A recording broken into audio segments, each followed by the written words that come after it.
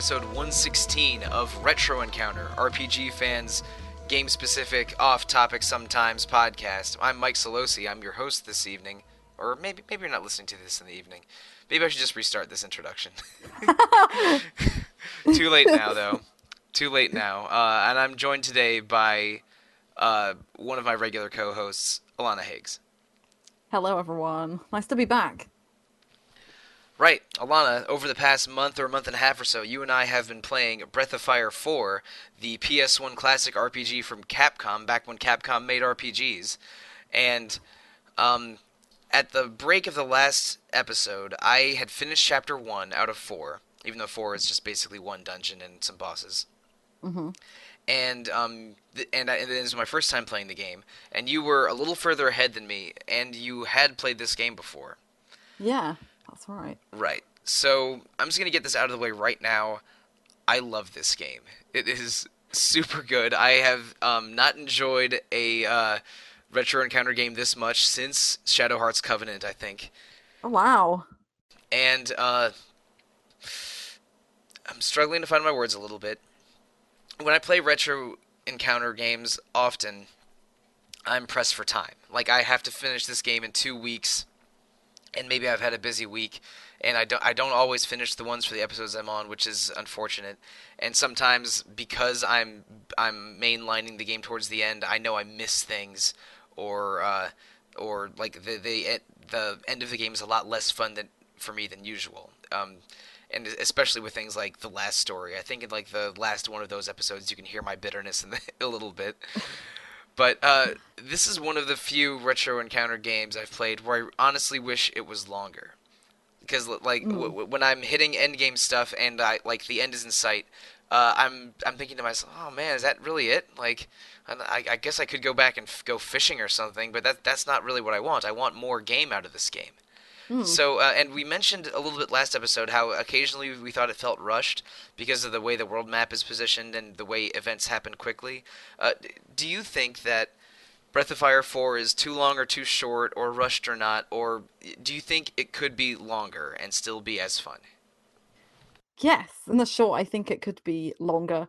I mean, I clocked in a bit. We were talking before the episode we started recording, and we clocked in different times. So you were just under 30, and I was over 30.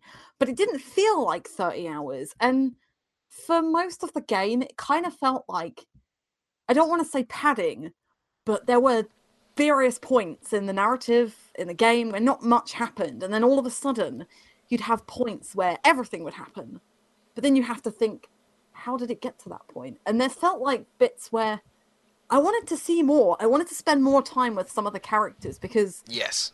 one example being Elena, Nina's sister, who, as we said in the last episode, you spend most of the first half of the game going to save her, but you hit a point in chapter 2 where you realize what Ryu is, and you realize, hang on a minute, the Emperor has been resurrected and he's his other half.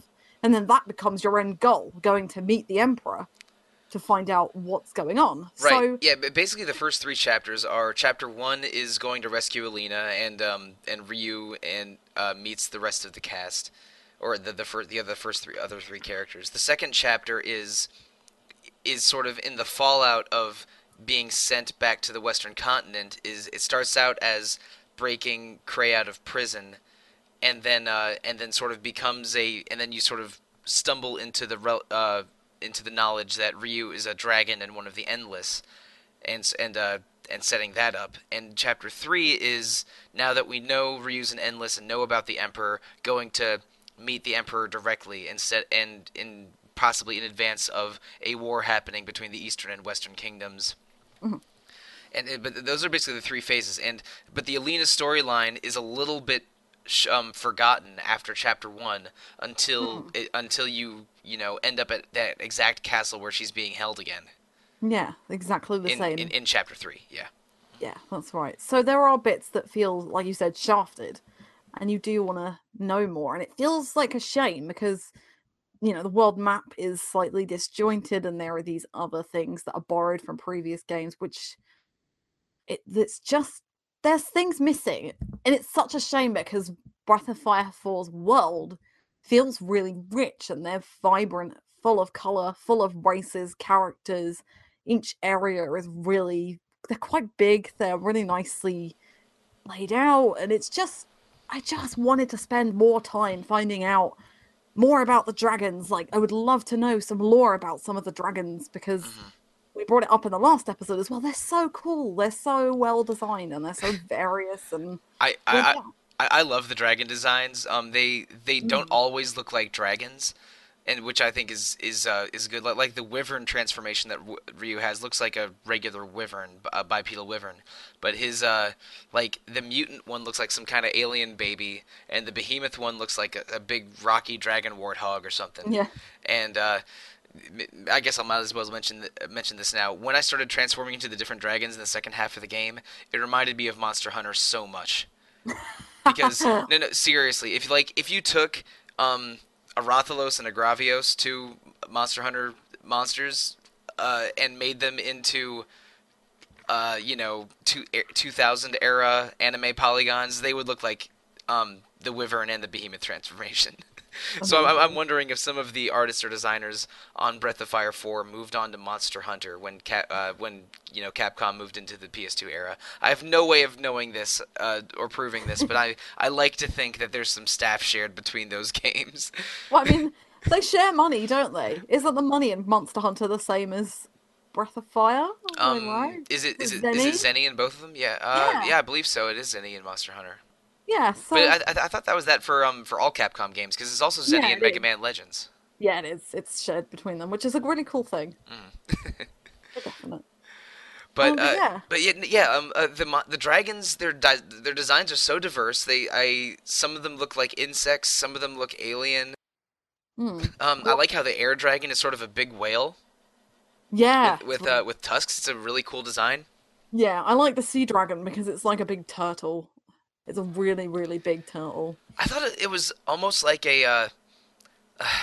like a combination between a turtle and a squid almost. Yeah, Because pretty much. it was definitely very round, but it had these big tentacles. So it was like between a turtle and an octopus, and it was just all of the dragon designs are really cool. Whether Hmm. they're more traditional looking like the wyvern or real weird like the mud dragon, which is like a translucent mud centipede. Yeah, I think Mud Um, Dragon is my favorite. yeah, and the way that they set up what an endless is, which we learn near the end of chapter 2, is that they're beings or gods that are summoned into being by the people in this world, and they have great power, and they have the power to shape the world and change the world.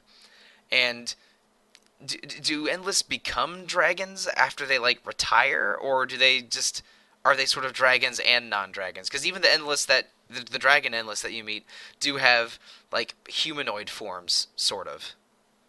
Because Um, they have like human-sized versions that you meet, and then when you summon them, they're big dragons, or turtles or trees or whatever. that's how I interpreted it, I think, because you have, well, they're dragons and non-dragons, possibly, because Deus has never been, so Deus is Hmm. um inside of Urshin for the most part of all of chapter one and most of chapter two, and then you find out that Urshin has had an endless trapped inside of she, um, for the whole of the, well, for most of the game, and Deus is human, but she doesn't have a physical form. She says she's lost it. And I'd imagine that the way that she comes across is I'm basically. Sorry? and I should mention, Deus is in the other Breath of Fire games. She's sh- Ah, yes, she is. she's playable in 1 and 2, but her name is Blue or Bleu maybe. And she's not human. She's a Naga, so she has like a snake body and then the upper torso of a woman. Oh, And I know she's in Breath of Fire 3 as a master, but I know that from reading things elsewhere and not from playing and not from getting far in Breath of Fire 3. yeah. So having her as an endless, I think, is a very cool choice by the Breath of Fire 4 writers. Hmm. And just let's we'll talk. I want to talk more about Urshan, but for now, let's stay on this endless thing. So Yeah. endless basically are gods invoked by rituals from people in the world of Breath of Fire 4, and Ryu and Fo Lu are two halves of the Yorai dragon, which is maybe the strongest endless ever. Yes, that's right. Um, I was gonna say while I was just Sorry, going through stuff. but No, no, don't before I worry. interrupted you. No, it's fine. There was a kind of trail of thought that I had while I was talking.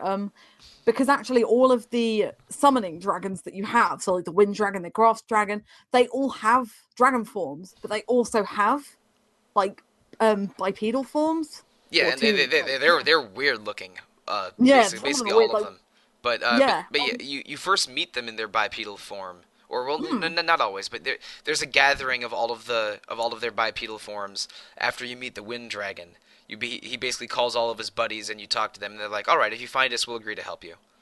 Yeah, so I wonder whether dragon is just a term to describe the physical manifestation of the entirety of the god's power. I think that's if you understand what I mean. So it's like this is me not powerful in human inverted commas form, and then when they're a dragon, then it's their actual form with their powers unleashed and everything. I That's okay.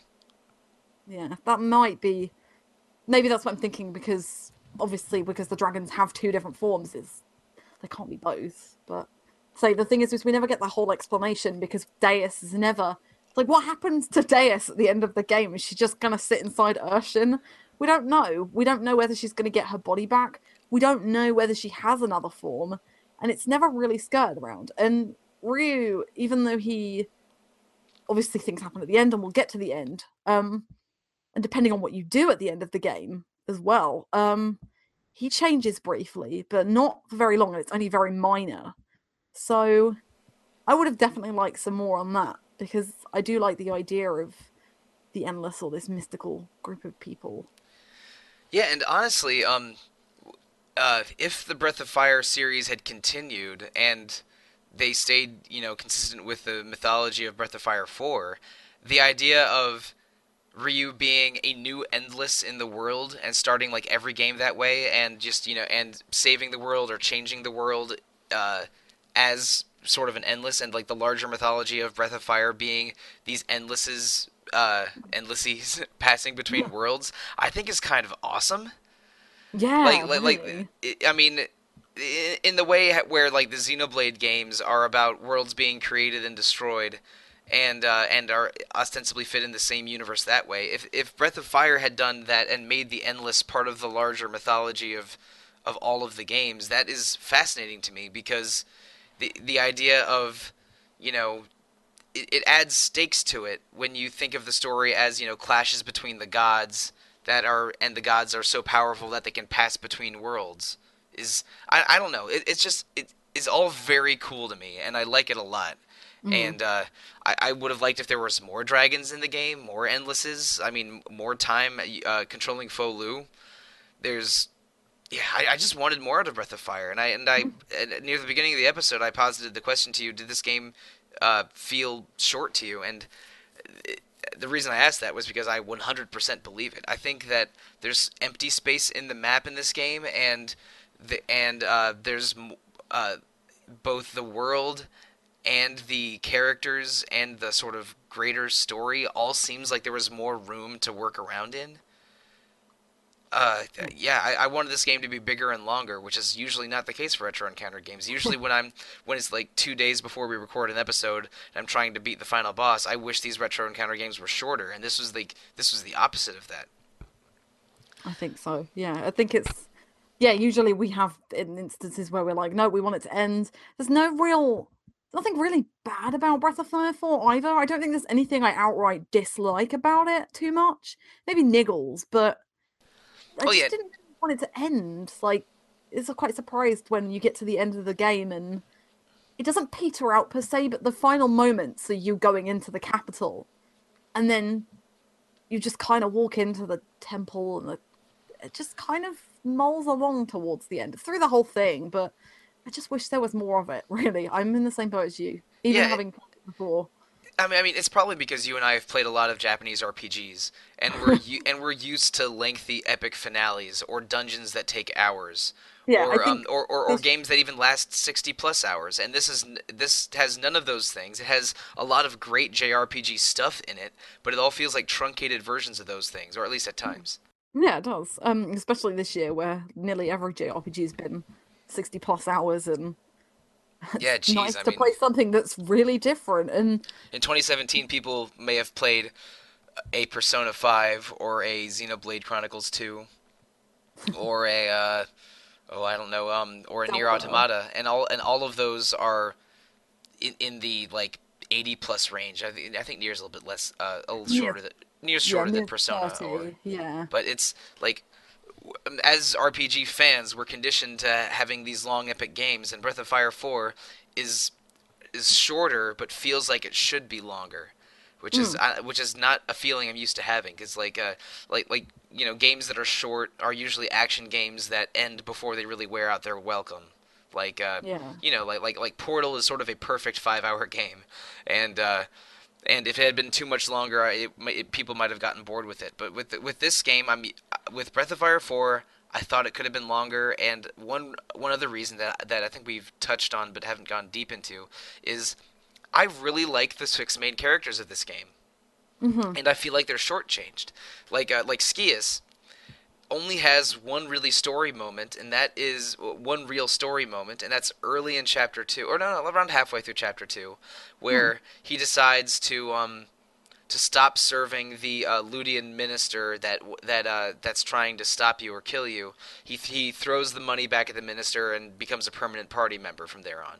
And but after that, he has almost no meaningful dialogue. He's just a Yeah, quiet member of your party that maybe chimes in during a story moment. for sure. And Ursula is very similar, who is the Hmm. last party member you get at the beginning of chapter 3. She is your gateway into the capital, but all she does really is kind of prove that she's I know Cray has like kind of Cray and everybody kind of pokes fun at her because she's so serious. She has a fear of ghosts as well, and she just doesn't really get any time until like the end of chapter 4 when her uncle is or grandfather is dying. That's the only kind of moment that she gets. And Yeah, it, and she's fun when you have her. Like she has you know, yeah, like serious military lady personality, which is, you know, you can find characters like that in other RPGs and anime, I suppose. But like she has a distinctive look. She's good in battle. Like one that we mentioned how good the character animations are in the previous episode. Her running animation is lower to the ground and sort of more fox-like or dog-like than others. yeah, So like it communicates a different, you know, feeling for how her character moves, and when she does have dialogue, she's very likable. Like I think we could have spent more time with Ursula, and mm, I think maybe the most unique character in the game is Urshin, who is a robot housing a goddess. And when you realize this, and the goddess temporarily leaves the robot has retained enough power to have its own personality, and you realize that you've been misunderstanding the robot, and when the robot calling itself Urshin is really using the word Urshin, which means master in another language, and referring to the goddess. yep, And sometimes later in the game, when Deus has something to say, Urshin will stay up and Deus's portrait will pop up and will say something, and then Urshin says, "So says Urshin," and it's like I could have used more dialogue from all of those characters. Skias, Ursula, and Urshin, I think, get less story screen time than Nina, Cray, and Ryu. But hmm, I liked them so much that I think I would have given a dedicated subplot to each of them in the second half of the game. I would have been yeah. 100% fine with that. Yeah, you'd normally get that, wouldn't you? It's Right. almost like you're expecting it. You're expecting, especially when you get to the Western continent, the Asian side of the game, it's like you want something with Ursula, or you want to know why Skius is following you, like, and you want to know what's Ursula going to do after, you know, depending on what ending you get, what is Ursula going to do? So it's kind of, yeah, you just want more from them, and All they I are a want delightful bunch, yeah, all I because wanted was a like samurai stare down showdown between Skius and like a former master or former rival. yes, Yeah, that would have right. been so good. That would have. I would have been all over that. I would have been jumping up and down, holding my Vita, playing that. Mhm. But instead, Skius is a almost a non-participant in the second half of the story. Yeah, Um, and shame. but because I think these character designs are cool and the character moments we do get out of them are good, I wanted more. And I even like Ursula, even though she's a she you don't even meet her until the beginning of chapter 3. Their personalities crafted by the design and the way that they move and all their Mm. interactions, which is really clever. And the fact that we do love them as much as we do, even though they don't get the screen time they deserve, is really a credit, I think. But it's Yeah, a shame as well. It's just disappointing in a and way. it's not only in dialogue and character design. It's like you said, it's how they move. They have different running animations and different battle animations that really communicate personality. That is, I mean, it's a short list of games that are really good at doing that. Like you have your Chrono Triggers of the world with just outstanding sprite work that create a cast that feels diverse and likable. But Breath of Fire 4's art and designs and animations improve everything around them. Hmm. And sometimes it's even funny. This game has an amusing sense of humor sometimes. You know those big sort of bulbous floating heads called gongs or gong heads.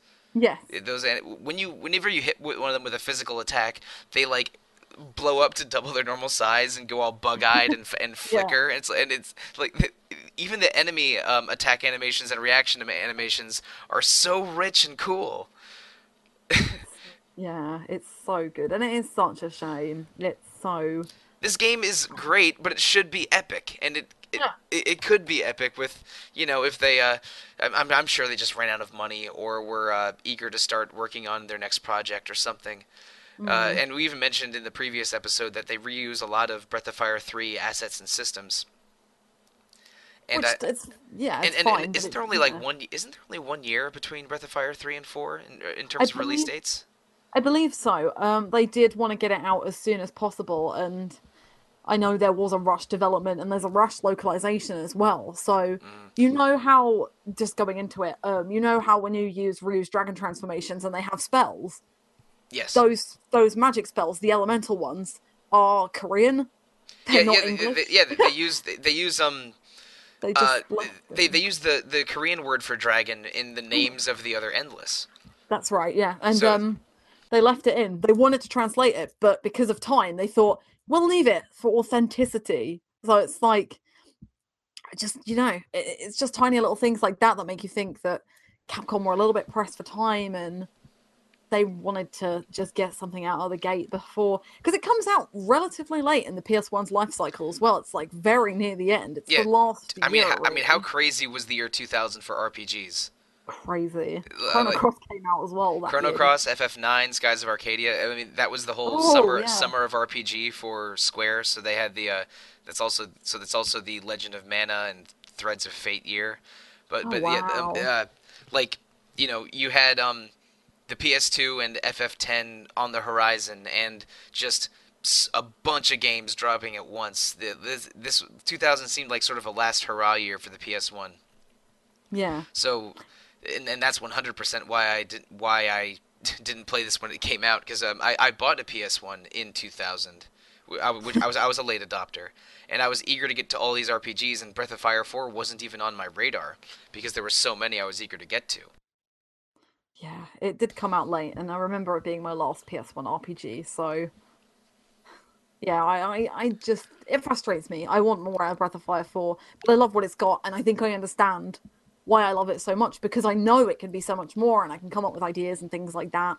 But it's beloved by the fans. Like 3 and 4 are often they're pretty much hand in hand the best two, and there's no like better or worse answer out of the two of them. And This is you so much better than Breath of Fire 2. Like Breath of Fire one 2 time, is an okay Super Nintendo RPG, and but has a lot of caveats and annoying parts. And Breath of Fire 4 is just top to bottom way better. hmm And for sure. now we're doing we're a little bit gushy this episode because both of us have very recently finished it. I finished it last night. In fact, pretty late last night. If you look at my Twitter, I tweeted the Breath of Fire 4 thing at about 3 a.m. because that's when it happened. Yeah. Um, but uh, putting aside how much we like this, we did mention that in the previous episode, this game is dense with mini games and with sort of side systems to engage in. Hmm. And I don't. And I mentioned I didn't do any fishing in in the first chapter of the game. I did some later because the game makes you fish a few times. That's when I learned how to fish, in the middle of chapter 3. But um, the systems are optional and sometimes so ancillary that or not ancillary, more like auxiliary, that I didn't even find them or cared to engage in them. No, Like, exactly. like fishing is almost totally optional. I think you have to catch one fish in the tidal flats area to get the plot moving along. Yeah. And but it's all optional but powerful. Like the rewards for fishing are very very high, and there's a whole system of finding fairies to live in the fairy village that you liberate in chapter 2. And I didn't I talked to the fairy at my base and told the fairies, oh, you two work on farming and you work on building, and that was the end of my engagement with the fairy village system. Did you only do it once I did it then? once, and it's like I Ah, I, I, I don't know what kind of awards this will yield later, but I'm just not going to deal with this. And yeah. the whole skill system that we did talk about last time, how you can learn skills from enemies by defending and observing. There's I didn't abandon it, but I basically I did much more skill learning in the first half than the second half because I was able to get by with my team's natural skills for the most part. Yeah, it's they're not needed. That's the thing. And like the fairy side quest does get you some good items. Like I think you can do some trading with them later on. I did some of it, and I built a few houses and plots of land, and did a fair amount. I think I had about 70, or I think you can have quite a few fairies. I'm pretty sure I had over 50 fairies at What? least.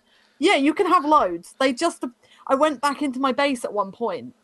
Might not have been I 50. thought there was only going to be like 8 because of the size of the menu. No, you have like a good number. I might only be like 20 to 30, but Oh I had boy. a load. So I went back in one day. The way you get them is by setting them to do the right objectives. And also, when you're wandering around, if you go into some of the areas on the maps and where question marks pop up, occasionally there'll be a fairy that's being attacked by enemies. And what you have to do is kill the enemies. Oh, I did find Yeah, one of those, yeah. And if you, I thought I was gonna get just go doing it for food yeah, because so it you, I ah, thought it was a hunting mini game because the fairy even said, oh, if you kill them in one hit, the meat will be better, and it's like, oh, this is just for food. Well, whatever, I'm getting out of here. Uh, oh, so so I if you didn't save the fairy. So if you give them the food, then I think they multiply and there's more fairies because you're helping them hunt basically. So So that's how fairy yes, reproduction works. They exactly. Ribs. I do like ribs, like with like a nice Memphis dry rub on them. Oh yeah. You're a Do fairy. they have a lot of American barbecue in the UK? I really have no idea. No, not too much. I That's too think bad. it's getting big in London, but yeah, it's not. It'll come down here eventually, and if I'm in London, I'll hunt some down next time I'm around, or Well, I'll if just come and find some in America when I yeah, come over. yeah. If you visit America and you and I are in the same town, I'm gonna find good barbecue for you. Hopefully, Find good barbecue. Okay. that would work. But anyway, so back to some of the systems in place. There's also a spell combo system, which is probably the optional thing I engaged the most in because Mm, I casted Sea Moon by going Burn into Cyclone or Fire Blast into Cyclone probably yeah. 100 times Yeah. For because sure. like once and I think I even described the spells combo system inaccurately in the previous episode. It's casting the order of cycle of spells is fire to wind to water to earth back to fire, Hmm. and you can and the other elements are like, sort of like explosions, then lightning, then I guess mud slides, and One's then like eruptions. Yeah, so one's like it's lightning. Oh God, so is it Casting fire? wind and then water is lightning. Water then earth is like a mudslide avalanche thing. Yeah, Earth and fire is like volcanic eruptions, and yeah, it's disaster. fire then wind is explosions. And by the end of the game, I was using Giga Flare almost every single fight that had more than one enemy. Yeah, definitely. It's almost mandatory, especially towards the end of the game, where It there's was great. I love it. It's the only it's almost like an easier to use version of the combined skills in Persona 2, which isn't yeah, I like those in Persona 2, and if anything this is communicated more clearly and easier. But yes, but spell combos are great, and I probably should have done more skill hunting because I know there's powerful stuff I missed out on because I yeah. mean I still had Cray mostly using regular attacks against like end game bosses. Oh, I did. I didn't use Crave very much apart from, well, I'd say buffing. but Yes. most of the end game bosses have Sanctuary, which wipes out buffs. So by the end of it, he just became like, if I was running out of AP, I would just Yeah. swap him in to be Yeah, a so wall. swap him in. I would swap him in, have him do regular attacks Yeah. while Skius or Ursula was having their AP being restored, because all of the AP restoring items, which are super rare, there are none of them. Nope. Those are all for reused dragons, Yeah. and I mean, Fairies. yeah, oh, That's where and you get them from. oh That's where you damn, that's oh. Duh. So I didn't I have should many have done the either. damn fairy village so I could get some wisdom fruit or something. Well, I didn't have that many either because I just didn't really think about it. And then when I got to the final boss, I thought, okay, I'll be all right. And to be honest, I just swapped everybody in and out. I used the fruit maybe once on Ryu and then used one on Nina because her healing spells at that point, she gets a really good healing spell at level 39, I think, which uses 50 AP and it fully heals I think I everyone. literally beat the game with her at level 38, so I never got to use that. But yeah, so yeah, the wisdom fruit thing is a bit of frustrating, but at least we discussed at length last episode. There's a really useful recharge thing, which is very useful Oh in no, extremely long boss fights, yeah, yeah. which there are. The recharge thing makes a lot more sense. I think I would have liked it if the recharged AP would be saved permanently, but I think that might have been too powerful. Then you Mm, wouldn't have you would never need AP healing items in dungeons ever if you could do that. But for boss no, fights, it is so important. it's very important. It's a really neat system, but it's and yeah. and uh and it really got me to appreciate Urshin in the second half of the game, because Urshin's like the worst character in the first half. It's she doesn't do anything as well as any other character, but in the second half of the game, she learns 4 level 3 spells, and she recharges AP faster than every other character. So She's so good. you can just pop her in and out, use powerful magic willy nilly, and it only takes 2 turns for her to get ready to cast those spells again. Yeah, So I would use Urshin to like absorb damage while I was trying to heal or protect Ursula or Skius or Ryu, and then yeah, like the combat mechanics and the skill mechanics and the spell combos and all the different characters interact in a way that I want to play more games like this. It was like when all the systems come together, it is so fun.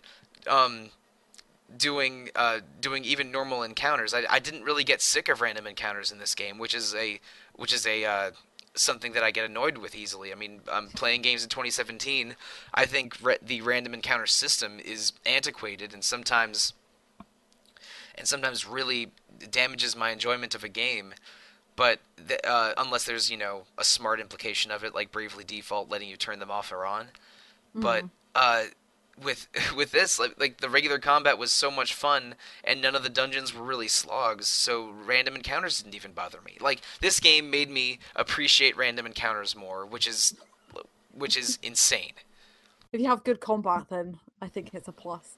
And Mm. plus, it's quite regulated as well compared to some examples that we could give that have much higher rates. But Oh yeah, yeah. I mean, shoot, I just mentioned Persona 2 a few minutes ago. Oh yeah. That game is really hurt by its high random encounter rate, but not so much Breath of Fire 4. No, that's a good thing. With the combo system as well, it's not just about mixing elements together. And one thing I did for the final bosses, if you cast three spells of the same element, they get stacking damage.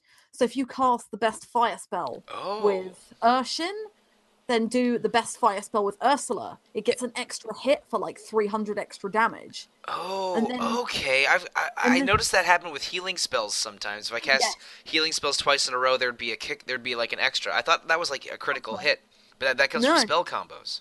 it does come from spell combos, and you can top it up as well by casting one of like Ryu's dragon forms fire spells, which will get an extra 2 hits. I wish I had So known that, because I would have 100% spammed fire spells on some of the late game bosses. the final bosses are all like water based, so it's really, really useful. You just burn through a lot of Most of them are. I think the ice lion buddy of his definitely is water, yeah, but the the but last dragon is as well because it's oh, set in right. Tholu. But the death dog I think was Earth Element. Oh, maybe I don't know. I You just know who I'm talking about with the ice lion and the death dog, right? yeah, dude, yeah, I don't remember their names. They're very cool boss designs, and they are. and if anything, I thought it was almost sweet when like cute kind of sweet. When during different Folu segments, the lion is greeting him at his tomb, and the dog greets him when he visits the capital for the first time. It's like, oh man, I want to go on an adventure with Folu and his two buddies. Yeah. Oh, 'Cause they, he's so good. I hmm think let's go on to Foley now because Okay. he's got some really he has probably the best character arc in the entire His game. arc is great. I wanted more out of Folu. I mentioned how he was probably my favorite character in the previous episode, and it only went even further in that direction playing the rest of the game. Mm. For all the same reasons we mentioned before. Like, his design is cool, his movements are stylish, and and it's fun, playing with a level 60 character when your main team is level 15 or whatever. But, Mm. uh, like, and his arc is so crazy. He's immediately being hunted by the descendants of the kingdom he founded right when he wakes up in his tomb, and it's unclear why at first, but really it's but um this might be skipping ahead a little bit. Like, why do you think the the people of the empire like immediately wanted to kill Folu? Was it because they were afraid of how powerful he was, or they were unwilling to give up their power, or was it more of a philosophical thing? They didn't want to be. They wanted to, they wanted freedom and not to be under the thumb of a god. So if I remember, going back to chapter two, the end of chapter two, where the Hmm. Yore dragon is explained, Right. there's two halves to it. So one half is going to save the world, and the other half is going to destroy the world. Oh, okay, So okay. Ryu I didn't. and Folu are one and the other. So Folu is the half that they suspect is the half that's going to kill the world, I basically. see. And Okay, so all right, I glossed over that part of the Yore Dragon prophecy. I think because I was under the impression um that they were going to unite and then sort of decide, and Folu decided that humans were unworthy because of how the Empire treated him and because of what happens to Mami. yeah, so that's essentially what happens at the end of the game because I think Because he's so I conflicted. thought maybe Folu was a benevolent dragon and was just an all powerful god. Okay, well, I'll rephrase. I thought through most of the game, I thought Folu is a super powerful dragon god, and would eventually, either rule over the humans or judge them, but then ends up judging them because of how horrible he sees they are. But Mm. I guess destruction was in his nature from the beginning, and I didn't pick up on that. Yeah, Okay. kind of. It doesn't come across though, does it? Because like you said, many people think like root for Folu because of the Empire's hunting him because they want his power. They don't want him to destroy the world, kind of thing. They're scared of that. And But and Folu, I think the ruling class of the empire doesn't want to give up power as well. no, exactly. And so he's humanized quite a lot, especially through chapter two. And you mentioned Marmee, and the Marmee sequence with Folu is kind of touching, and it's kind of not It's directly hinted. adorable. It's so cute, isn't it? But it's kind of hinted on that they have some kind of a relationship, and she's really defensive of him. She will lie through her teeth to get him saved, and I think she that's is. I think she's straight up infatuated with him, and definitely, he is. It's hard to tell if he reciprocates her or not, but at least yeah. but at least appreciates her helping him, and Mm. has some sympathy and affection for her. At least I don't know how much I want to look into this. I might have to publish some Folu slash Mammy fan fiction later. But but what happens to her where her home is seized by the emperor, and then they sacrifice her to their curse cannon empowered by human souls. Oh, and Oh, then they fire it directly at Folo as yeah. well, which is so up until the point where he meets Mommy, he doesn't like humans. He does want to destroy it, but that moment where he's staying with Mommy and she's like, Like and the bit with Bunyan as well. So mhm, like all the time that the humans are trying to look after him and that he's trying to push them away, but at the same time he's kind of having this crisis of hang on a minute, not all humans are the same. mhm. And then when obviously he's hit by the hex cannon and fused by Mommy, that bit he is where because he starts laughing or something like that, and that He's is the like, moment nope, I where he was right goes all along. crazy. I gotta wipe all these humans out. All right, let's Basically, go to the capital and kick some ass. Um, Oh, how yeah. satisfying was it to tear through those last couple of enemies before you meet the Emperor? Amazing. So Uh, that's the thing. Like your goal for most Ryu's goal for most of the game, or some of the game, is essentially the same as Folu's because you both don't want the Empire to take power. You don't want the Empire to win the war. So Folu is effectively taking out that entire. Like he's taken out the entire castle. He kills the king. He kills all the soldiers. He I destroys the don't think entire town. I don't, at least in the version we played, I don't think you see him kill the Emperor because You I, don't. I don't remember where I read this. I think I was looking up some other stuff, and some guide or some forum post mentioned a cut scene, not a cut scene, a removed scene, a cut space scene, um, where because in the version that we played, we see the Emperor like pretend to cede power to Folu, but then he's like surprise, and he stabs Folu with a sword, and then it like cuts to black, and you're back with Ryu again. But I think there was a scene of Folu straight up murdering the Emperor after that. Yeah, he decapitates him. Well, now I'm furious we don't get that scene because that sounds Yeah. awesome. He full on decapitates him. He just slices his head off. It's really quite Does he something. remove the sword from his own body to do that? I can't remember. I've seen it. Is that Watched it at the point after I did that story sequence, and it was a few weeks ago now. But mm. yeah, they took it I out gotta because it's too YouTube that on violent. the Japanese version or something because I that Mm. that's I was wondering. I mean, because in the version we played, we see the Emperor stab him and then it fades to black. So I thought, oh, later are we gonna see like Folu in jail or something? Because that doesn't end with Folu winning. No, exactly. But when you know the censorship in it, then Yeah. you know that he's dead. So See, this is the kind of censorship that does make me upset. I don't care very much about language censorship that doesn't change the meaning of the meaning of the conversation, or mm, image censorship that isn't that doesn't change the meaning of the game. When they changed all the crosses to tridents in the old Dragon Quest localization censorships, I don't think that's meaningful. yeah. Or changing a character's costume, I think most of the time is not meaningful. But cutting an actual scene that seems important for the plot, that's the censorship I don't prefer. Yeah, I mean, even if they'd like redone it just to show him stabbing him, would have been fine. Like, I kind of understand the removal of the decapitation, but you're losing out an important story segment because, like you said, you interpreted it that Foley would be in prison, and that Yeah, would change the context of the story I interpreted that of completely. him losing or being captured. Yeah, exactly. And it's quite a big thing. Like you said, all the other instances that you don't mind, like censorship, and there's a lot of that in Breath of Fire 4 because Yeah. there is a scene earlier on to jump back. You remember the bit where you're getting on the ship with Ursula and Nina, and they have to go inside Hmm. the bottom. So before that, the captain of the ship or some of the crew members say to them, you need to prove your manhood. And Ursula drops her trousers down Ah! to prove that she has balls. And it's like, Wait. what? Ursula. Wait. But Ursula is a man. Yeah, no, exactly. I was like, okay, I don't have the physical balls, but I have the metaphorical balls Yeah, to perform this action. I am a woman, but I will do this. I'm proving you my womanhood, but Right. I Okay. still Okay. have No. No. balls. That's a badass scene that I wish was not cut. But from the way you phrased it, I was a little bit confused Apologies. about as to Ursula's sex for just a second. Yeah, but no, I follow you now. Yeah. there's That's another scene I wish would stay in the game because that is great. that's quite cool, isn't it? I mean, I don't know whether I love it, the idea of it, but it's an interesting thing because it does prove that she is willing to do anything to get back to the capital.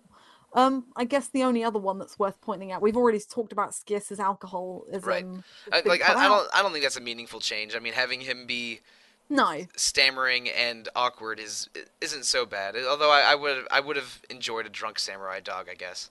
why wouldn't you? Like drunk samurai dog. Hmm. But there's another Three scene. things I love right there. Drunk samurai dog. But in the same town, you might remember this because some of it isn't censored out. So there's a scene where Ryu puts his hand up and it touches Ursula's chest. And in the Japanese version, there's some dialogue that acknowledges it, and Ursula's like, "Oh my god, get off me!" Oh, But it's completely taken out. It I just happens, and I there's don't I no don't even remember reaction. that. No, it's such a minor thing that Yeah. it's strange. Some of the like say that maybe if you're going to cut out the dialogue, cut out the accidentally touching thing. But yeah, like I think the Folu decapitation is probably the one scene that does really change a lot and is a Mhm. really big omission from the developers. There's so many ways you could have changed it. Like I'm sure Even there's if they had another had it, if they had it like fade to black, or if they had I like don't know, even a like noise, yeah even like a sound, like a scream. yeah, like a fade to black with a noise, or fade to black and then just a dialogue box or something, Yeah, just to at least help explain what's happening, because it was an important omission, and it confused me a little bit, but it was made clear shortly afterwards that, oh no, Folu's is tearing up the capital, so I guess he's not captured or dead. no, But but yeah, yeah, like I mean, discussing censorship in video games is a bit of a hot button topic the past year or two, and I don't want to get into a discussion about that, but I think that the censorship in Breath of Fire 4, especially with that scene, is it, it changes the meaning a little bit too much. That I wish that the censorship job was not quite as strict yeah. in this So case. I don't believe that the Japanese studio that made the game actually knew. No, So no, they were no. brought to It wouldn't have been them. It would be the localizers, or maybe the worldwide publisher. yeah, exactly. So I've not read the interview, but Makoto Ikehara, which I think she's involved or he's involved with producing or making the game or something, quite high up in the development team. They were brought to their attention and there's an interview in a magazine about it. So I'm not sure how they felt about it. I mean, like you said, they're quite major omissions and they do change the meaning of things. So I would like to go and read that. I never got time to do it beforehand. Like completely slipped my mind actually. I might look into that later, but I'm not sure. But we're Hmm. talking about Folu and the capital. Let's go into chapter 4 a little. Wait, no. Let's go to the end of chapter 3, because um, chapter 3 is mostly the characters traveling on the western half of the map, Hmm. taking the long way around because the teleporting magic box got destroyed at the end of chapter 1. Is basically just traveling through a bunch of towns while Folu is active near the capital and eventually reaching the capital. But um, before doing that, we mentioned this before, but they finally come to a head on the Elena storyline, right before you challenge Folu, That's right. because When you in get a to sort of find in a building in one of the western towns, you meet up with Yuna, the creepy mad scientist of the kingdom, and realize he's been experimenting on Elena to try to transform her into an artificial endless that yeah, can possibly face Folu. you already hate Yuna at this point Yeah. because he's such a chicken. Mm-hmm. Like the one he throws you in jail the first time, and then when Folu comes up to him, he agrees with the Emperor that I will give my life for you, basically, and then proceeds to fight Folu with a summoned creature, and then run away. And they're like, and he never makes appearance again until this section where Ryu and bump into him in a town. But you do hate him, and this bit especially because he's like, no, Nina's not in there. He's initially like, Nina's not there, and then he's like, no, Elena, not Nina Nina. is there. Oh, not Nina, Elena. Yeah, it's God, confusing. rhyming names. But Parents, please don't give all of your children rhyming names or I know, alliterative names, because it's not cute. It's annoying. It's confusing. but yeah, so he like misleads you, and then it's like, no, she's in there, but she's perfect, and they go in, and she's laying on the bed, and Cray, who you find out loves her, goes up to her. I thought it was communicated early that he was in love with Elena. A little bit, isn't it? It's on the island, isn't it? Yeah. Or you at least get suggestions of it because people back in the Windia, Mm. they say that she's engaged to somebody. But She's engaged to the Prince of Ludia, and Ludia, which yeah, I at first thought was the Good Kingdom, turns out they're basically not that much different from the Empire. no, I don't know if you even meet the Prince of Ludia. Maybe he's in the castle somewhere, and or you do meet him and I forget. But the big surprise to me was that Nina's in love with Cray. yes. She's like, I think I love Cray, but I'm pretty sure Cray loves my sister. And then when she says that, Ryu does like the anime pratfall faint animation. He's really shocked by it. Well, yeah, because it's a big difference. Like Nina is normally linked with Ryu, I think, And I think or Ryu at likes least Nina, which someone mentions later in the game, and yeah. it makes both of them blush because they're, anime teenagers. Oh yeah, don't they say like, oh, your wife, come in, your wife or something? And then it's in the weird village with all the like, what are they? I want to say gnomes, but they're not. They're like miniature Captain Cavemans is Oh the only yeah, thing yeah, I can yeah. think Oh of. yeah. Yeah, exactly.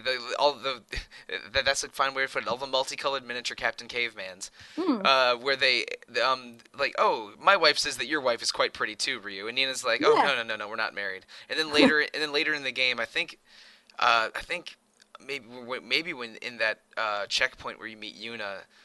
Someone says, "Oh, it's okay. Nina's got Ryu wrapped around her finger," and Ryu's like, "Haha," and Nina's like, What do you mean?" Yeah. But so it's whatever. I thought that was the natural romantic pairing, but when Nina Hmm. mentions that she's in love with Cray, that was a surprise to me. Hmm. But then you really get a feel for it in that scene, I Yeah. think, Oh at yeah. the end. The scene with Elena is heartbreaking, and I thought that I figured that something was wrong with Elena from the beginning once you Hmm. see her, but when they pull the covers down and there's the hole going through the entire building, and it turns out that all the weird organs and bones and stuff that you traveled through were part of her. That was, oof, Yeah. that was a little unpleasant. Yeah, the organ dungeons. What is it with organ dungeons? I don't know. There's so many of them. Doesn't Digital Devil Saga have an organ dungeon, or at least I don't know. I feel Um, like I don't know. mm, eh, I don't remember one there. I wonder if a Shimigami Tensei game does because it should do because it feels perfect. Yeah, But I'm pretty sure that's the case. Yeah. but yeah, like when you go to because it's like underground the training facility or the somewhere in that is it Atana Astana, that's Astana. where. Yeah, yeah. Yeah, where the hex cannon is, and you go underneath, and you already feel something's off because there are bits of meat lying around or flesh in the like underground bit, and then Yeah. when you go through that It's like door, a grimy dungeon that has sort of like science experiments and zombies around. So it's a very creepy vibe already. yeah, and And then you go and into and that room. Yuna sort of reminds me of Hojo from Final Fantasy VII, because Exactly. he's a a completely unscrupulous scientist that is slimy and unpleasant, and you sort of want to beat him up, but at least you get a boss fight against Hojo. Yeah, you don't with Yuna, which is he lives. He's in the final moments of the game. It's ridiculous. I wanted So the what? moment where Cray takes his giant club like a baseball bat and just just lays into Yuna. I needed that, but we never got Yeah. it. No No, I catharsis don't. at all. No, and I'll get to catharsis and what he says later because I want to talk about the ending kind of as one wrapped thing. But Mm-hmm. like that whole sequence was horrible, and like I very vaguely remembered from the first time, and I don't remember having a particular reaction to it. But this time I was crying. Why not? Let's just say I was crying because I was. Um, it was horrible because you've spent all this time going after Alina, and yeah, like you said, I was expecting her to be not good at all, but she's not good. And not only that, she can't feel anything. She can't feel pain. She just can't move. She is this thing. It's not even like, that she's a god. She's an endless, but not in the And sense that Ryu is. she asks Cray to murder her in the most polite way possible. And yeah, with the dragon sword that you get off of Yuna, Mm-hmm. which it's not. It's heartbreaking because you just never see it. And then the only thing you see, you have to fill in the blanks yourself anyway. That's not censored. Cray just walks out, and I think it fades to black, and it goes. Nina narrates like, "Oh, from that moment, I knew that I'd never see my sister again, or something." Mm-hmm. Oh. It's awful, and you think that was the first, that was the initial goal of the game, and it's paled, and but it is never, ever, ever gone back to, apart from just afterwards, where Cray's really sad, and Nina's really sad, and Urshan's trying to cheer her up, and it's Yeah, never. it's it goes back to the thing where this game feels rushed. Like they did tie up that story thread, but I think it could have been elaborated upon, and I think there should have been some more closure with Yuna. But Yeah, like I wouldn't. it was an effective moment. Like I gasped when they took the covers off, and I was, and it was a very emotionally manipulative in a good way. The way that the game makes you sad with the with um, Elena's death. But I felt like that there was more meat there. They really could have spent more time around that moment. But I think the payoff of being able to kill Yuna would have resolved it. yes, that, I that think that's that's that's that's missing. I agree. yeah, it would have Yuna should have been the final boss battle of chapter 3. for sure. Yeah, because Like maybe you fight him at the castle gate or in the capital or something. Maybe after Death Dog, but you never get any of it. It feels like Yuna gets away with everything, and that's quite unsatisfying. yeah, and chapter 3 is the only chapter I think that doesn't end with a boss fight. And for such a pivotal story moment, well, I mean, chapter 2 ends with an unwinnable boss fight. And chapter 3 is it. Chapter 4 begins basically by walking to the castle right after you beat the Death Dog and Ursula's grandfather dies. Yeah, so it's Hmm. it's a really excuse me, it's a really good story moment, but it just is left unresolved. Like I just wanted the satisfaction of revenge, and actually to mirror the adventure with Folu's story, that is an example of humans being horrible in what Yuna does, or not humans, humanity, let's say, because Yuna is a grass runner. So it's just like in those moments you kind of understand again why Folu feels the way that he does, and it's awful. Like to think that if more things had happened like that to Ryu, could he have gone through the same development? I mean, again, it depends on the ending because there are two endings to this game. So Yeah, I mean, if Ryu had been hunted and had only met bad people after landing, could he have joined with Folu and they both happily end humanity? But instead, he met Nina, who is very pure and kind-hearted, and and decides to tag along with Nina and Cray trying to rescue Nina's sister. hmm, Like, I guess they feel that way, and I assume the sort of the ending that we're supposed to choose is the one where you don't where you clash with Folu and have the last boss fight. yeah, for definite. Yeah, exactly. Like it could if um it could have gone very badly for everybody in the world except Folu if Ryu didn't have nice people to interact with at the beginning of his story. Yeah, and you do have one of those moments. I'm going to rewind again a little bit to the end of chapter 2 when you're at the village where Oh you God, find out about the endless. where that Imperial captain murders the entire village of children. Yeah. And yeah, so you have to What? fight this. Yeah, it's horrible because Ursula's like, no, your only job is to, get the Yore dragon and go. And he murders all the children, all of the villagers. And A village populated only by magical children, which is yeah, a little strange, but I mean, it doesn't make it any more okay that they all got murdered. yeah, it just comes so out of the blue because until the end of chapter 2, Breath of Fire 4 is quite chirpy and very like, let's go on an adventure, let's save your sister kind of thing. And then it's like, how about mass genocide all of a sudden? And then Ryu goes absolutely bananas and turns into, oh, it's not Tyrant, it's the other one. It's Kaiser, the Kaiser Yeah. Dragon. And he goes to berserk and kills all the soldiers and everything. And from that point on, like the only thing that brings him back is Nina like hugging him and trying to bring him back to humanity. But from that point on, as an interesting gameplay mechanic, you always have the Kaiser Dragon on your transformation list. But you won't be able to control Ryu, and he'll always You move can't. third if you Yeah, use him. that's right. Yeah. So I think that's a really interesting thing. But yeah, there are some really Ryu goes through some awful things, and for him to come out assuming you do the good ending, for him to come out the way that he does, kind of just testament to him, and it's really clever. I like the way that it's all framed, really. Yeah, you really see all of these characters go through a lot and grow. At least Cray, Nina, and Ryu. And it's a and even though the game doesn't have as much expository dialogue and text as I'd like, you do get the feeling that of these characters having difficult journeys. And yeah, I hate to keep hammering the point home and just being a broken record about it. I think I wanted more. I wanted this game to be longer because Hmm. I liked parts of it so much that it could have gone. I think that parts could have been fleshed out more. But let's change subjects a little bit.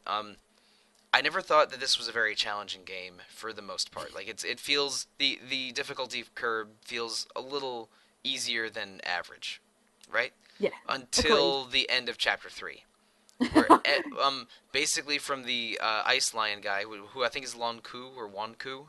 Yeah, Yeah, because from Fulo's tomb yeah, yes, to Ice Lion is. I've been calling them Ice Lion and Death Dog, but it's Wan Ku and Atur are the names okay, of those two guys. From okay. Wan Ku onward, every remaining boss battle I think is quite hard, and Yeah, and really. but part of that is on me because again, I don't have any good equipment from trading in fish because I haven't done any fishing throughout the game. I Yeah. didn't really know how fish points worked, so I haven't upgraded any of my dragons. Okay. And also, I haven't been doing the fairy quest and don't have any rewards from that either.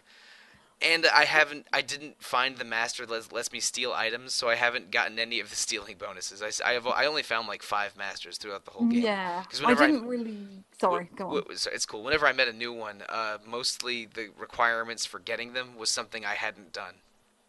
Yeah, the game never forces you to go out of your way, and it's not like you don't have to do any of those things as well. So they're all doable, as proved by the fact that we're here. But I didn't. I was in the same position as you, but I was, I think, possibly slightly higher. I'd done some grinding, but they were still really challenging. And the one that really got me was the dice one at the Oh, end of the tomb, which has got a mechanic to it. So one of them, I think, is weak to physical attacks, and the other is weak to magic attacks, but you have to like hit them anyway to rotate them to make sure they don't use their special move, which basically wipes out your characters to 1 HP, yeah, if I remember. I got lucky. I beat that one on the first try. I didn't think it was Yeah, me that hard, too. but I got hit with that move only once, but I was able to just Uh, swap out my entire party when yeah, that so happened, and it ended up working okay. But also because I've been using magic combos as like my main source of damage for the entirety of chapters 2 and 3. I killed the yeah. magic one pretty quickly and figured out, and all right, I'll just switch to my physical characters with the second one. I got a Yeah. little bit lucky with that one, but with Wan Ku, that was a big struggle for me, and I had to grind a little bit after him because I was terrified of what would come next. And Atur wiped me out because he Oh, has a death really? spell that can kill your entire party. I never had that. I think it was called Howling or something, but he has an instant death move Oh, that it missed. that really kicked my ass, and I had saved right before him, so it wasn't Yeah. when I had like 4 characters down, and it's like I don't want to use every item just to beat this guy, so I'm gonna reset, and Mm. I found some accessories that prevent death attacks, and then he was Oh, quite easy the second try, um God, yeah. but That was quite unlucky. yeah, but down the line, those 3 fights against Folu in a row at the end. Yeah, so there's a dragon boss, isn't there, as well, Yeah, halfway through the final there, time. That was rough. there's 2 dragon bosses that are before Folu, and the one of them is really brutal, and the Well, other one, they're hmm? Sorry. I was gonna say they're all kind of they're different stages of difficulty. So once you figure Yeah. out what you have to do with the first one, it's not too bad. But I remember doing like a really good combo and doing like 11,000 damage and you go, that's really good. And then it's got regen for 15,000. I went, hang on a minute, what? And then you had to look at the menu description and go, oh, right. So you just have to keep hitting it until it stops regenning. But the second one, I don't think the final boss is as hard. The problem is you go into it straight after the Yeah. penultimate. It, it, uh, And the I had a lot of trouble with the second one because I'd used mm, more than half of Ryu's MP on the first one. yeah, definitely. I was in the same situation. So I was kind of struggling and crawling my way through the second one because of the first one, which has, it gets easier as you go along again. So it's Hmm. similar. So I can't remember. Is it Dark something? Dark Gate? Dark? Its best move that it uses Oh, nearly all the time. I don't remember. I had Nina using Vitalize almost every turn because of the threat of that move. I, Yeah. So the way it works is the lower its health, the less damage it does, like the dragon attacks. So the lower down you got its health, the less damage it would do with that particular attack. So it does get a little bit easier as you go through it, but by that point, you're already doing shed loads of damage because you don't want to take all of the damage earlier on. And then you've already used up most of your AP, and then it's like, oh, here you go, you can fight Fo Lu as like the Yori dragon, basically, or almost. So it's brutal. They're the thing is they're like difficult, but they're more endurance tests than anything else. So Yes, if you're in the both Wanku and the final boss were really just tests of endurance that I had to use a lot of very careful character switching to get their AP up. second, yeah, so I made it so like Skias would always be in one group and Nina would always be in another, and they very rarely be in at the same time because they both had healing moves and they both have revival moves. Hmm. And I had Cray. If I was worried about using my AP, I would get him to use an item. And then all the other times I could, I would just be comboing fire spells because they were doing like 6,000 damage a turn. So, Yeah, I was like, mostly doing fire into wind combos, either with some combination of Ursula, Nina, and Urshin to hmm, try and trigger Giga Flare for the second hit.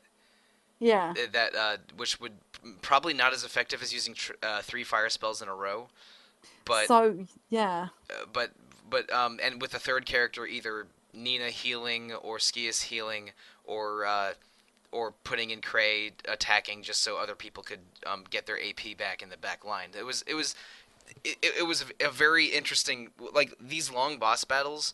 I think are good, and they really get the players can get mileage out of the character switching mechanic that I like quite a bit, Hmm. and they feel like epic struggles, which is good. But I think that the struggles were considerably more difficult for me because I had like equipment that you could buy in the capital for all of my characters. Oh, me too. Although I picked up some stuff in the dungeon, but Oh, right. I I think I did did too. But I don't think I had absolute best in game stuff, was no. which was my fault because I didn't really engage in fishing or crafting. I didn't even find the crafting system. I I'm not sure I'm not sure how it works because I collected a bunch of crafting items, but Yeah, it's like can't I make these into something? Is there a I crafting menu? But I never found it. I didn't go into it either. No, It's all kind of yeah, just non-mandatory and hidden away a little bit. But yeah, but yeah. it's just another thing where there's a lot of systems in place, and this game feels bigger than it like feels Hmm. incredibly large and deep, but doesn't communicate its depth very well, and doesn't have a story depth to meet the gameplay depth always. No, exactly. So going back to combos, Hmm. there was another thing you could do. So you can do three-tier combos. So you said you do wind into fire. Yeah. So if you use the best fire spell on one of Ryu's dragons, you get another spell. Oh. Yeah. Oh, I So missed that one. I guess. yeah, they don't explain it very Hmm. well. I don't think they explain it at all, and it was only by digging around a little bit online. There's a magic combo FAQ somewhere. I was like, oh, hang on a minute. There's like a fourth tier of these magic combos, What? and yeah, so you do it by casting. Say you do Cyclone with Nina, and then do is it Inferno or with Ursula? No, it has to be fire then wind if you want the Oh, combo. sorry, yeah. So Inferno, and then yeah, and then you do the wind spell, Cyclone, and then you do it with the equivalent third level spell on Ryu's dragon. You'll get an upgraded version of Giga Flare, which I can't Oh. remember what it's called. Yeah, so they're even more powerful, which I don't think the game particularly goes out of its way to No, tell you. yeah, I never figured that out. When I was barraging on people, I would have Ryu use the breath attack and have the other two use a spell combo, which was That's usually the most which was usually Giga Flare or Thunderstorm, depending on which characters were I was using. yeah, and that's the most effective thing to do really, because the dragon breath spells don't use any AP, and 9 times out of 10 will cause upwards of 7-8,000 damage anyway, especially if they're part of a combo. But it was just But toying yeah, around as well. yeah, And yeah. there's so much depth hidden all around that I feel like, and again, I mentioned it near the beginning of this episode. I avoided some side stuff in the end because I had to finish this game in time. That I don't know. This game feels like it should be bigger than it is. So, and I'm not Mm, disappointed because I liked it almost the whole way. But there's like even though this game is excellent, it feels like there's unrealized potential here. And I guess I'm gonna go into because we've been talking quite a bit already. I want to go into some prognostication or some outside the story discussion because Breath of Fire 4 is so good, and a lot of people also like 3, and we talked about how appealing this world and these characters are. Um, how much of a tragedy is Breath of Fire 6? Yeah, isn't it awful? I mean, it was bad enough. It's kind of sad, isn't it? We've gotten to the stage where a mobile sequel is like the death knell for a series. So the only series that's really bucked that trend is Tales, because the mobile game for Tales is quite popular. But Breath of Fire, you've got Star Ocean that's there, Valkyrie Profile, and it's I mean, Final Fantasy's mobile offerings are not the best. Even though I know FFRK and FF RK and BE both have fans, I'm not going to call those triumphant. no. But like those ones in particular, and specifically Breath of Fire 6, because I remember seeing artwork for that game and going, "Oh, it looks so good," but it's a mobile game in Japan. And then this year, I think it's ended, hasn't it? Yeah, the So servers died in well this year we're almost into 2018 as of recording, but this is going to be our first 2018 episode officially. So in September 2017 the servers died. Were killed off. and that's kind of it, and it's just kind of sad because, like you said, 4 has got such a rich world and it needed building on. 5, Dragon Quarter is kind of the outlier in that some people love it and some people hate it, Yeah, and it it's a took the it's a very series in a different kind of RPG, but it's mm, a little divisive. But some people do love it. I have not yeah. played it, so I don't have an opinion. But It's got its fans on the site. I know Rob Fenner is a big fan of it, yeah, so okay, we have a big sort of site document over potential future Retro Encounter episodes, and there is a card for Dragon Quarter that a lot of people are interested in, which is interesting to me. But I have not played it. mm. But like the it went on such a different direction, and then the series went on like a 10-year break, and then they came back with a mobile game that lasted less than a year, and it's a And real death knell. yeah, that's unfortunate, but I don't think it's totally dead because this is Capcom we're talking about, and Exactly. As proven. like Capcom has had such a weird couple of years. Full disclosure, maybe I've mentioned this in the podcast before, maybe I haven't. Capcom was my favorite game developer for probably 10 or 15 years. It was like number one Capcom, number two Square for a lot of my growing up. And that was because like Mega Man was one of the first game characters I really fell in love with. I adored all of the Mega Man and Street Fighter games for the Super Nintendo and PS1 and in arcades, I guess, for some of those. And I had a Monster Hunter phase where it was the game I played the most for a few years. I still am a bit of a Street Fighter V apologist, which confuses people. But I love Capcom, and they've had so many ups and downs in the 2000s and 2010s that I think they're in a okay place right now because They're in a good place. yeah, yeah, like Monster Hunter World looks amazing, and their Monster Hunter games have been extremely successful. Street Mm. Fighter 4 was amazing. 5 had problems, but is kind of making a comeback. They're Hmm. bringing back freaking Mega Man, and Yeah, Mega Man 11. Resident Evil 7 was a good game. For So like sure. so if they if Capcom is like has money and there is interest in more Breath of Fire, which I'm not sure honestly, and if they can bring back frickin' Mega Man in 2017, then I think there might still be a glimmer of hope for a Breath of Fire 7. But it would take I don't know. It would take interest, like obvious interest from fans, and and of course interest within Capcom development or Capcom corporate. And I'm not sure that exists, but Yeah, I I'd think I hope. think we could get a Breath of Fire 7, but that's a total guess on my part. It's I don't know, but Quite like maybe. I have a weird amount of hope now because I believe in Capcom, perhaps foolishly, and I really, really, really like Breath of Fire 4 now. Now that I've finished it for the first time.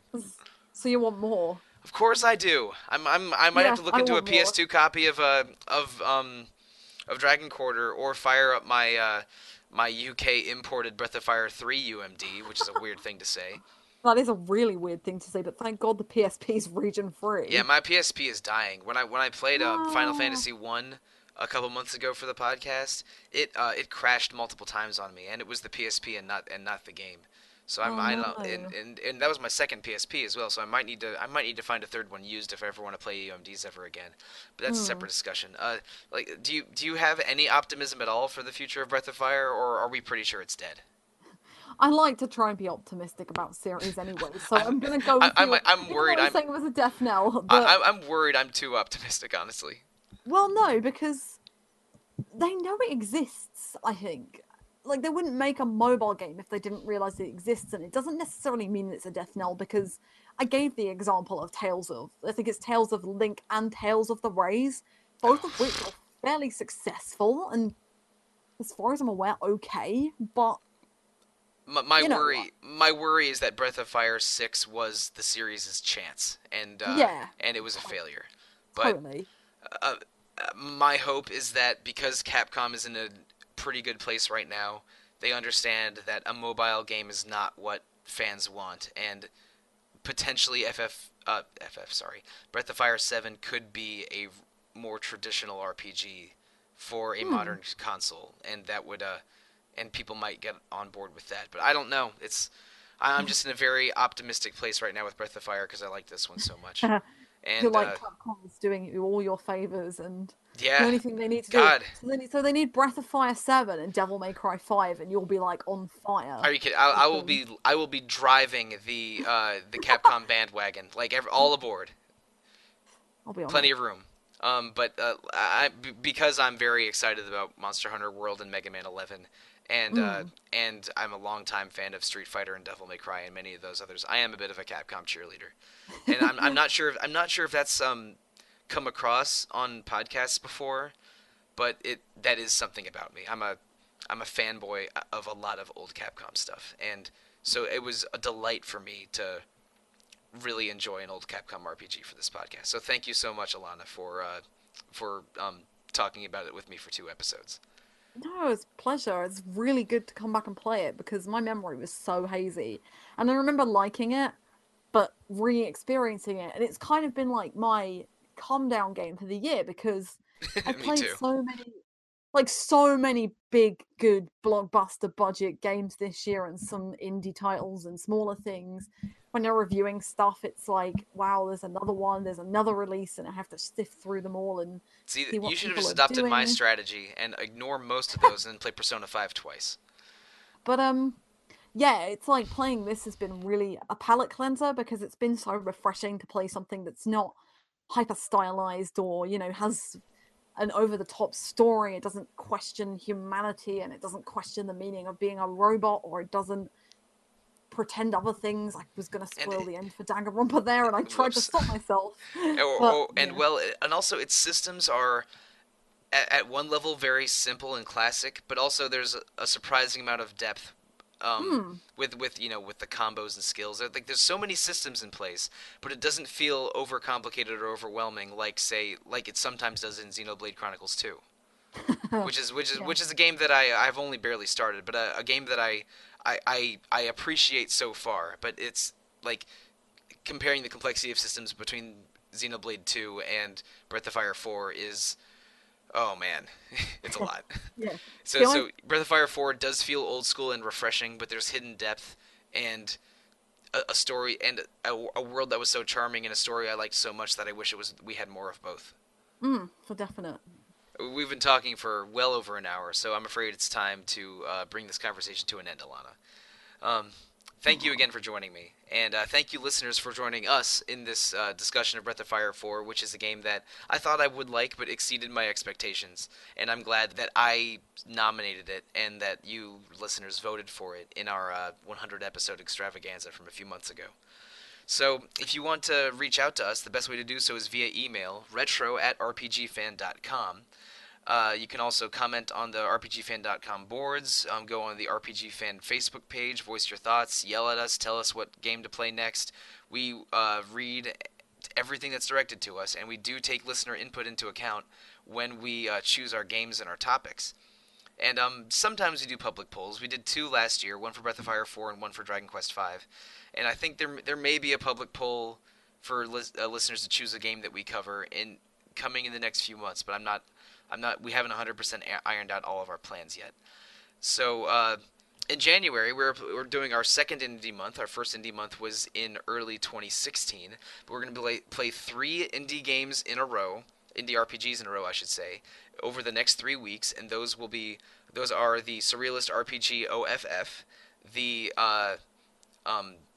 I should say blockbuster indie RPG Undertale, and the goofy superhero Power Rangers esque strategy RPG Chroma Squad. Those are the next 3 weeks of Retro Encounter. And we have each of those episodes has a different panel and different hosts, so it'll be an interesting exercise seeing what this diverse group of people has to say about these 3 games. People know who you are. Yeah, Like, you'll never guess which of those 3 I'm hosting. You'll never guess. Never. So, Alana, if a listener wants to get in touch with you, what's the best way for them to do so? Best way is probably Twitter. So I'm at Alana Hagues. There's apparently the RPG fan Twitter likes retweeting me a lot at the moment. So if you see my name on there, then that's me, and you can come follow me and talk to me about Breath of Fire, Romantic Saga, or anything. I'm also occasionally on Discord, but if you message me on there, I'm Diving Falcons as I am on the forums. So I'm always happy to talk to anybody, really. Right. Oh, I didn't mention the RPG Fan Discord before. We do have a Discord. It is called RPG Fan. If you can't access it easily, go on the RPG Fan forums and bug the moderator, Star Mongoose, also known as Greg, and he'll be able to set you up with an invite. And I am on Twitter as @TheRealMonsoon or @Evoker4Dogs. I switch between them for depending on what I'm ranting about. And on the forums, I am Monsoon. On the Discord, I am Monsoon Mike. So I think it's about it, Alana. Are we about ready to sign off? I think so. I think people should play Breath of Fire 4, and I think I agree. it's just been a pleasure. It's been a delightful game to end the year with. So, listeners, thank you, good night, and good luck.